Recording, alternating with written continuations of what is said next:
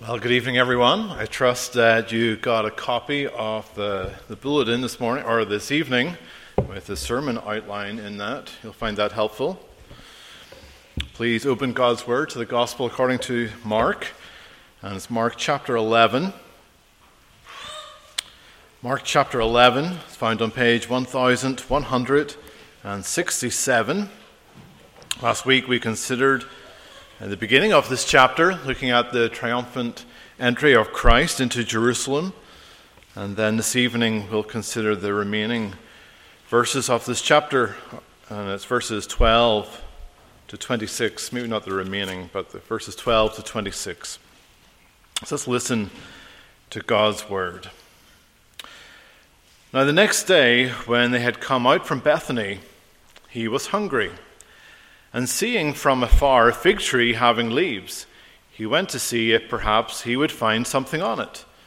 And when he came to it, he found nothing but leaves, for it was not the season for figs. And in response, Jesus said to it, "Let no one eat fruit from you ever again." And his disciples heard it.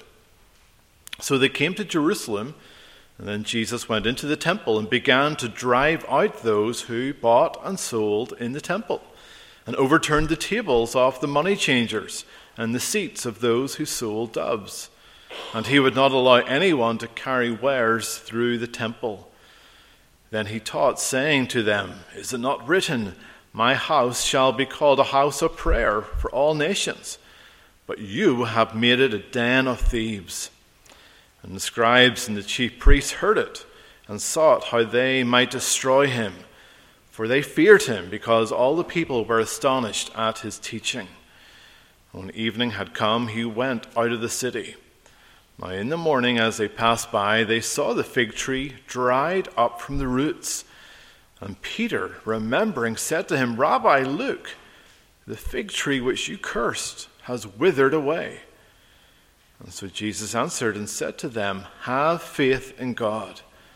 For assuredly I say to you, whoever says to this mountain, 'Be removed and be cast into the sea,' and does not doubt in his heart, but believes that those things he says will be done, he will have whatever he says.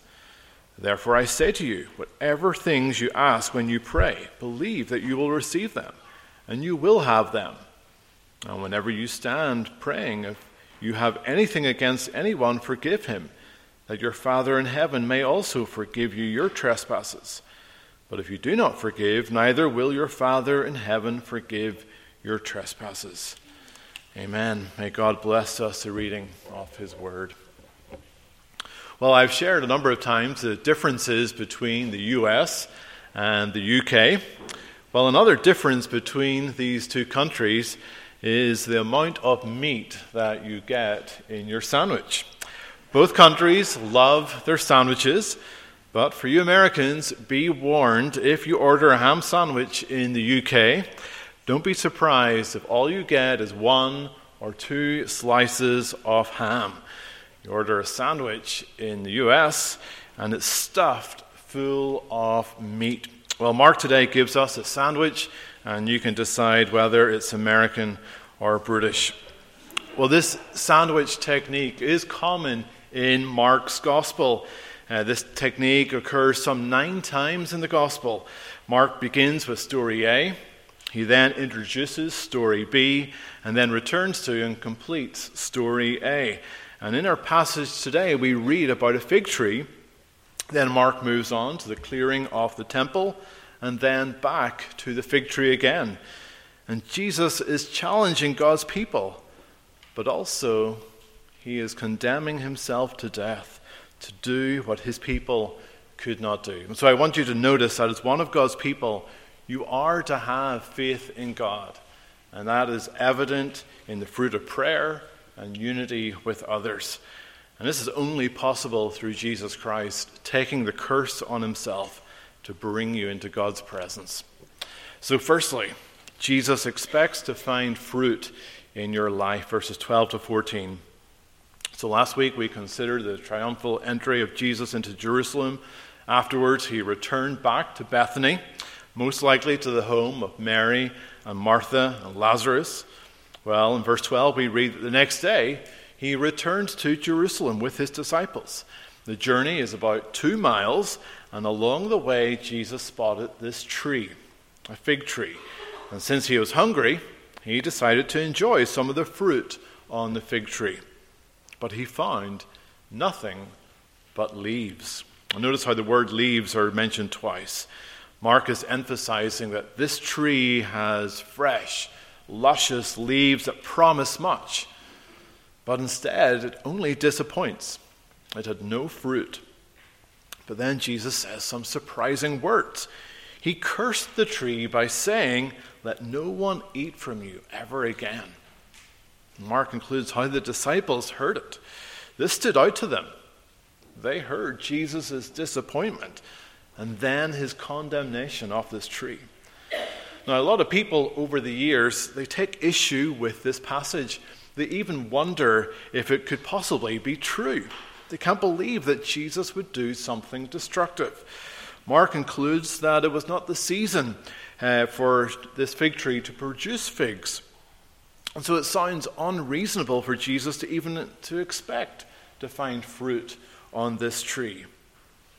But even though the tree is not in season, a fruitful fig tree would still have small, semi-edible fruit that would later ripen to become figs. And this was what Jesus was after. But this tree had none.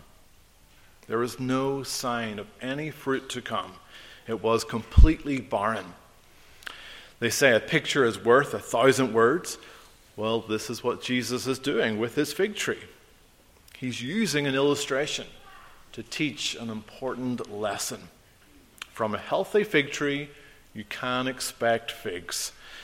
Now, Jesus using this illustration of a fig tree is no accident.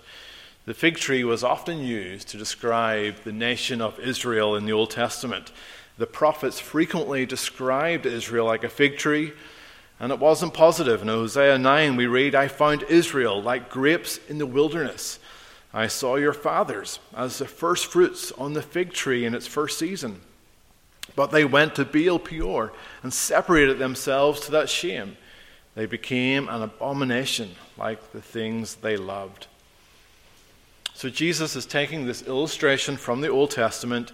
He's using it again, and the disciples, they would understand the meaning of this illustration.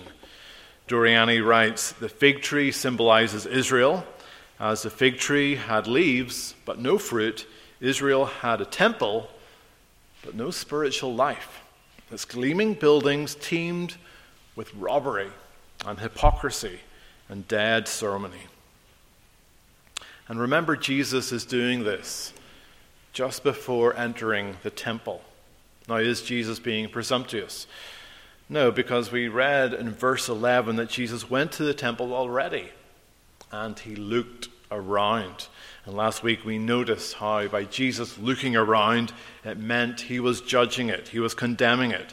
He scanned his eyes over what was happening in the temple, and he saw how corrupt it had become. Now, it must be noted this was not Jesus' first time to visit the temple in his ministry. It is believed that he cleared out the temple at the beginning of his ministry, and this event is recorded at the beginning of John's Gospel. Well, Jesus condemns them, for they say they are God's people. They look green, they look fresh, they look healthy. But the reality is much different. And that's a challenge for you and me. As one of God's people, you are to produce fruit. That's what God expects to find in your life. Sinclair Ferguson says there are two conclusions from this passage.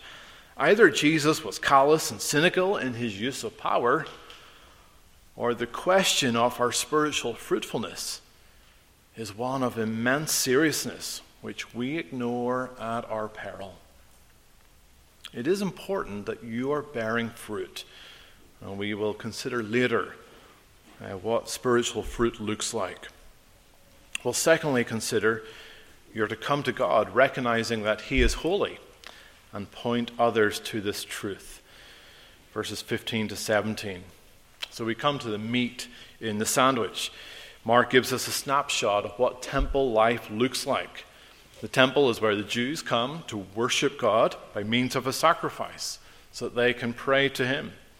And I've given you a picture of the temple in your outline because it's important that you understand the layout of the temple for this passage to make sense. The temple is divided. There is the Holy of Holies, that's the most holy place where only the high priest was allowed to enter once a year. Then after that, you have the court of the priests, where only priests are allowed to enter. Then there's the court of Israel, where only Jewish men could enter. Then there's the court of the women, where Jewish women were to go no further. And then you had the court of the Gentiles, this huge court that was around the tabernacle, or around the temple. The Gentiles, the non-Jews, they were allowed to enter this court, but they were not allowed to go any further. And it was in this court, the court of the Gentiles, which had been turned into a market. And this was not always the case. The Mount of Olives was where all this activity used to take place. But over time, the operation moved itself into the temple courts itself.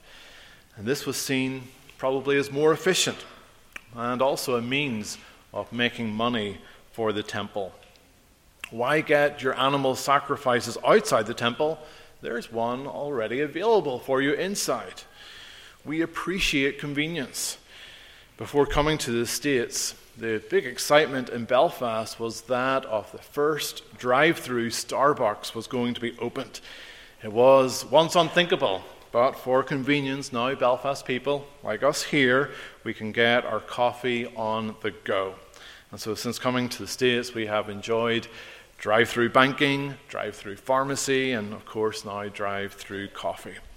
Well, pragmatism had turned this temple into a market. But let's not also forget, this is the time of Passover. The temple courts, they are hiving with people. All these people needed lambs to sacrifice. Josephus, in his historical account, he speaks of how in AD 66, 255,000 lambs were sacrificed during the Passover season.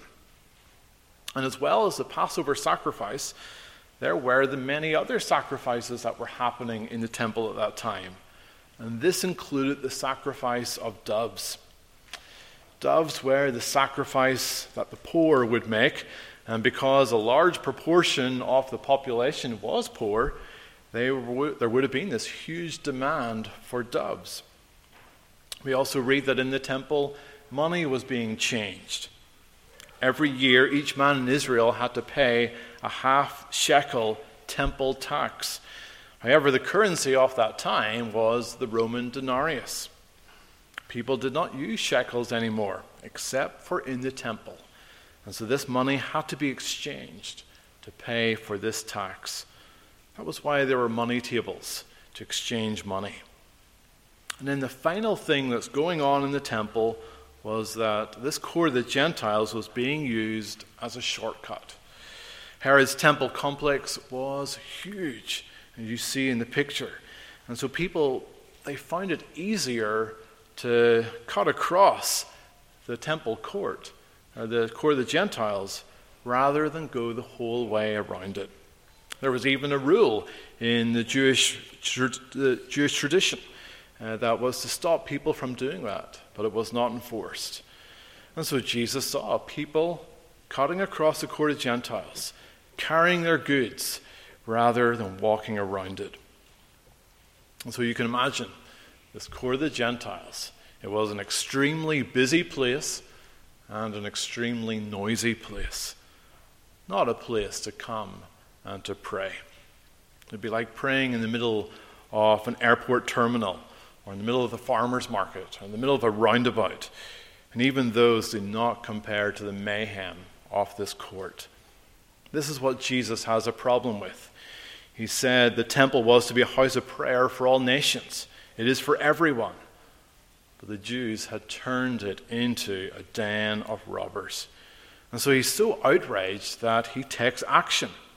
And he drives them out. He overturns the tables. In John's Gospel, we read that the disciples saw Jesus fulfilling Psalm 69, where it says, "Zeal for God's house will consume me." Jesus is zealous for God's house. This is God's holy house, where God is present with his people. This is where his people come to meet with him in prayer. But it's more than that. The Gentiles, the core of the Gentiles, was where the nations were to come and meet with God. This is the closest that they can get. But they have been effectively kicked out by this permanent market. Hughes writes, "The real shame of this spiritual robbery was that Gentiles, and indeed all seeking Israel, were being perverted from true worship." God's house had become a racket instead of being a light to the Gentiles. That's why Jesus had to cleanse it. He had to remove the distraction to point people back to God. And again, that's a challenge for you and me. How you approach God, it reveals a lot about your hearts. For the Jewish leaders, they saw it as a means for making money. It resulted in them not being concerned about showing respect to God. Instead, profits took priority. And so what is the priority in your life? What are you committed to? What is it that you allow to distract you from God? Is it your work or your family? Is it a sports team or a hobby? Sometimes we are simply committed to being busy. We thrive on busyness, even busy with good things like church activities. We look like this luscious fig tree, and yet the reality is that we have no fruit. The world is watching on. Your family, your friends are watching you. Your children are watching. Do they see fruit, or do they see a whole lot of busyness? Hughes writes, "When a seeking heart enters our churches, our homes, our lives, our core to the Gentiles, may our actions say that God is alive, that God is holy, that God is loving. May our worship and service say to others that we love him with all of our hearts." So what do your lives say to others? Are you a distraction to the gospel, or are you pointing people to God who is holy? Well, thirdly, notice your faith is demonstrated by the fruit of prayer, verses 19 to 24. We read that Jesus and his disciples left the temple in the evening and returned to Bethany. And then the next day they returned to Jerusalem again, and they see the fig tree, but now it's dead. Let's not forget, this was the tree with the luscious green leaves, but now it was dried up from the roots. Normally, when a tree dies, you see it begin with the leaves wilting. But this tree was dead from the roots, the source of its life. And the disciples knew why. Peter remembered that Jesus had cursed the tree the previous day. And so it was a graphic warning of what would happen to Israel because it produced no fruit. Hughes writes, "Israel was a barren fig tree, and the leaves only covered its nakedness. The magnificence of the temple and its ceremonies hid the fact that Israel had not brought the fruit of righteousness demanded by God. And Israel would be judged for not being righteous. The prophet Jeremiah spoke of an upcoming judgment in his day. Jeremiah 8 verse 13, "I will surely consume them, says the Lord. No grapes shall be on the vine, no figs on the fig tree, and the leaf shall fade. And the things I have given them shall pass away from them." And Israel would be judged again. Within a generation, the Jews would rise up against the Romans. And the temple would be the focal point of this military resistance. And so it's no wonder that the Romans destroyed the temple and the Jews were put into exile. The Jews clearly did not put their faith in God. Their faith was in this temple. They thought that if they had the temple, that they are secure. It was like a lucky charm. This was a colossal building. This was the center of their being. But in an instance, it was destroyed. The earthquake that hit Turkey and Syria the other week killed thousands of people, and the people died in their homes. Our homes are often places of refuge. We long for our homes after a busy day, after a long trip, after a stint in hospital. But in this instance, their homes were a deadly place to be in. These buildings that they believed would keep them safe ended up killing them when they collapsed. We put our faith in the wrong things. Maybe our finances or our education or in our own abilities. But none of them are secure. Jesus says in verse 22, have faith in God. It's that simple. Now, often these verses are misunderstood that if you have enough faith, you can simply move mountains. No, it's not about your faith that can move mountains. It's God's ability. God can move mountains. He is powerful enough to do so. And so our response is to see God in a new and fresh way, that he is a big and powerful God. And that is why you are to have faith in him. And your faith is to be demonstrated by prayer. Prayer recognizes that you are dependent on God. You're not dependent on anything or anyone else. Too often we say we have faith in God, but our prayerlessness demonstrates the opposite. It's no different to the Jews who say they are God's people. They went through all the motions, but their faith is not in God. We're quick to say we're God's people. We expect God to bless us, and yet we can live our life without a dependence on him. This is wrong. This is not faith in God. This is not recognizing him to be all-powerful, able to answer our prayers. Instead, you and I, we should be like the Apostle Paul, who says in Ephesians 3:20, now to him who is able to do exceedingly abundantly above all that we ask or think, according to the power that works in us, to him be glory in the church by Christ Jesus, to all generations forever and ever. Amen. So do you recognize God's power, or do you doubt it? Do you ask God for help when you're tired or exhausted? Do you ask God for strength when you're anxious? Do you ask God for peace when you're unsure if you can meet your bills this month? Do you ask God for provision when you're sick? Do you ask God for healing? Sadly, prayer is often our last resort. We try everything else and then we pray. Now, this is not to say you are simply to pray and then assume all your problems will disappear. This is not name it and claim it. No, prayer instead is faith in God. Wilmhurst says Jesus is saying that if we want our prayers to be answered, we must be people of commitment, not people of doubt. And so your commitment is to God. Your faith is to be evident in your prayers. Well, then, fourthly, your faith is evident by the fruit of loving and forgiving others.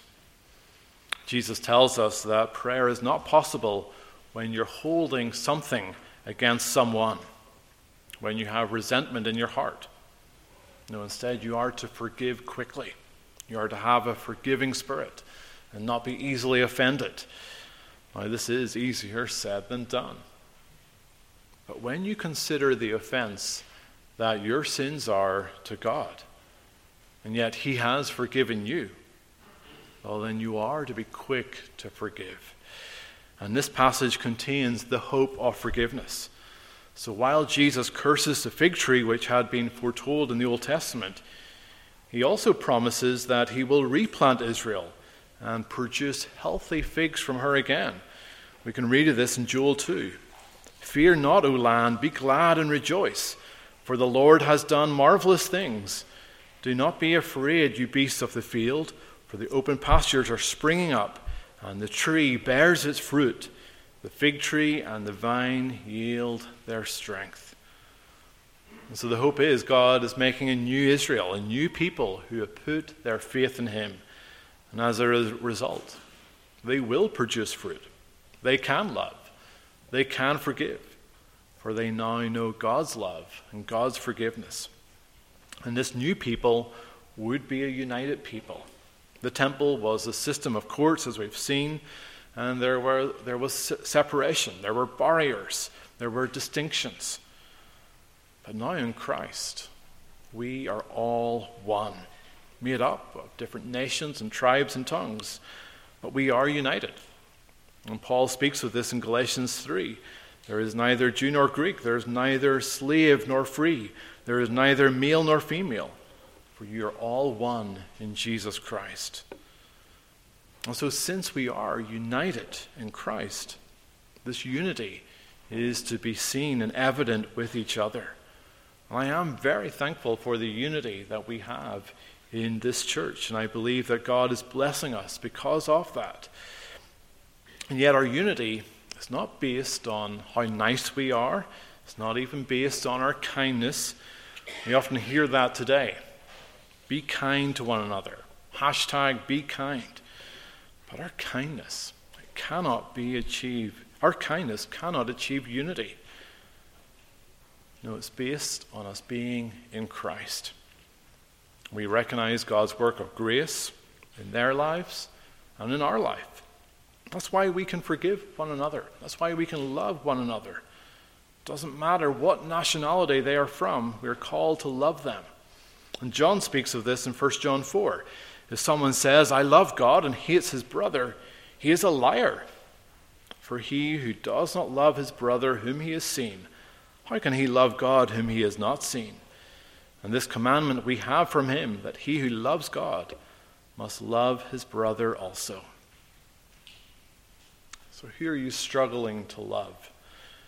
Here are you struggling to forgive. Well, in Christ, you can love them and you can forgive them. Well, finally, let's notice Christ took the curse to bring you into God's holy presence. Verse 18. The reason why you can produce the fruit of prayerfulness and the fruit of love and forgiveness is because of Christ's work. Verse 18, we see that by Jesus clearing the temple, he had sealed his death. We read that the scribes and the priests, they heard about it. We can assume they were in the court of the priests, but they still heard the commotion of Jesus clearing the temple. And it's interesting that we read of both scribes and priests. The scribes were most likely made up of the Pharisees, the priests most likely made up of Sadducees. These two religious groups were very different in their beliefs and in their commitments, but yet they can unite in this cause that Jesus must be destroyed. These religious leaders, they were committed to their religion, but their religion only caused them to hate. It did not enable them to love. Their religion was not of God, but it was of empty ritual in the temple. It did not demonstrate love because they had no love for God. And so when Jesus threatened the temple by clearing the temple so that the nations could worship God, we see their response was that of hatred. They saw him as a threat, and so they sought to destroy Jesus. And Jesus would know the outcome for clearing the temple. He knew he would be rejected. He knew he would die. But Jesus willingly laid down his life, for he knew his death would accomplish our salvation. For like the fig tree was cursed for not producing fruit and so died, so was Israel and the temple cursed for not producing fruit and so would face the judgment of death. But Jesus took that curse, that judgment on himself by dying on the cross. Israel did not produce fruit, particularly the fruit of righteousness, but Jesus Christ was perfectly righteous, and he gave to us his fruitfulness. He is the fruitful tree. Jesus said, if you have faith in God, you can move mountains. And notice he says, to this mountain. And he's referring to the Temple Mount, where the temple is located. God would move this mountain. This mountain represented dead religion, whereas the opposite to this mountain is faith in God. And so the Jews should give up this false and empty religion and trust in Christ instead. Jesus overturned the tables that day, but it was only a prelude to God moving this mountain when the temple was destroyed, when this great obstacle was removed. And so all those trusting in empty religion will be destroyed. But those trusting in Christ enjoy an eternity in God's holy presence. And that's an assurance for you and me. While we can be quick to condemn the empty ritual of the Jews in the temple, we can speak of their lack of fruit, the reality is we are no different. Too often the fruit from our branches are lacking. We grow cold, apathetic. Our faith looks more like empty ritual than a true commitment to Jesus Christ. But thankfully Christ took the curse that we deserved. And it's in him, and only in him, that we produce fruit. That is the hope that you and I have. And so as one of God's people, you are to put your faith in Jesus Christ. And that's to be evident in the fruit of prayer and loving and forgiving others. And this is only possible through Christ, who took the curse, so to bring us into his holy presence. Amen. Let's pray. Our Heavenly Father, you are a holy God. And we recognize that we are not holy. We deserve your judgment. We deserve your curse. And so we thank you for Jesus Christ, who took the curse on himself and gave us the fruit of righteousness so we can come before you. And so we pray that we would grow in our faith in you. And Lord, that you would produce the fruit of prayerfulness, the fruit of love and forgiving others. And so that our lives would point others to you. We ask this in Jesus' name. Amen. Well, please turn your psalm book to Psalm 1a. Psalm 1a, this psalm speaks of the blessed man. And it is this man whose leaf never fades, who produces fruit. Well, ultimately, this man is Jesus Christ. He fulfills this psalm. And you fulfill it too, since you are in Christ. So let's stand and praise God with these words.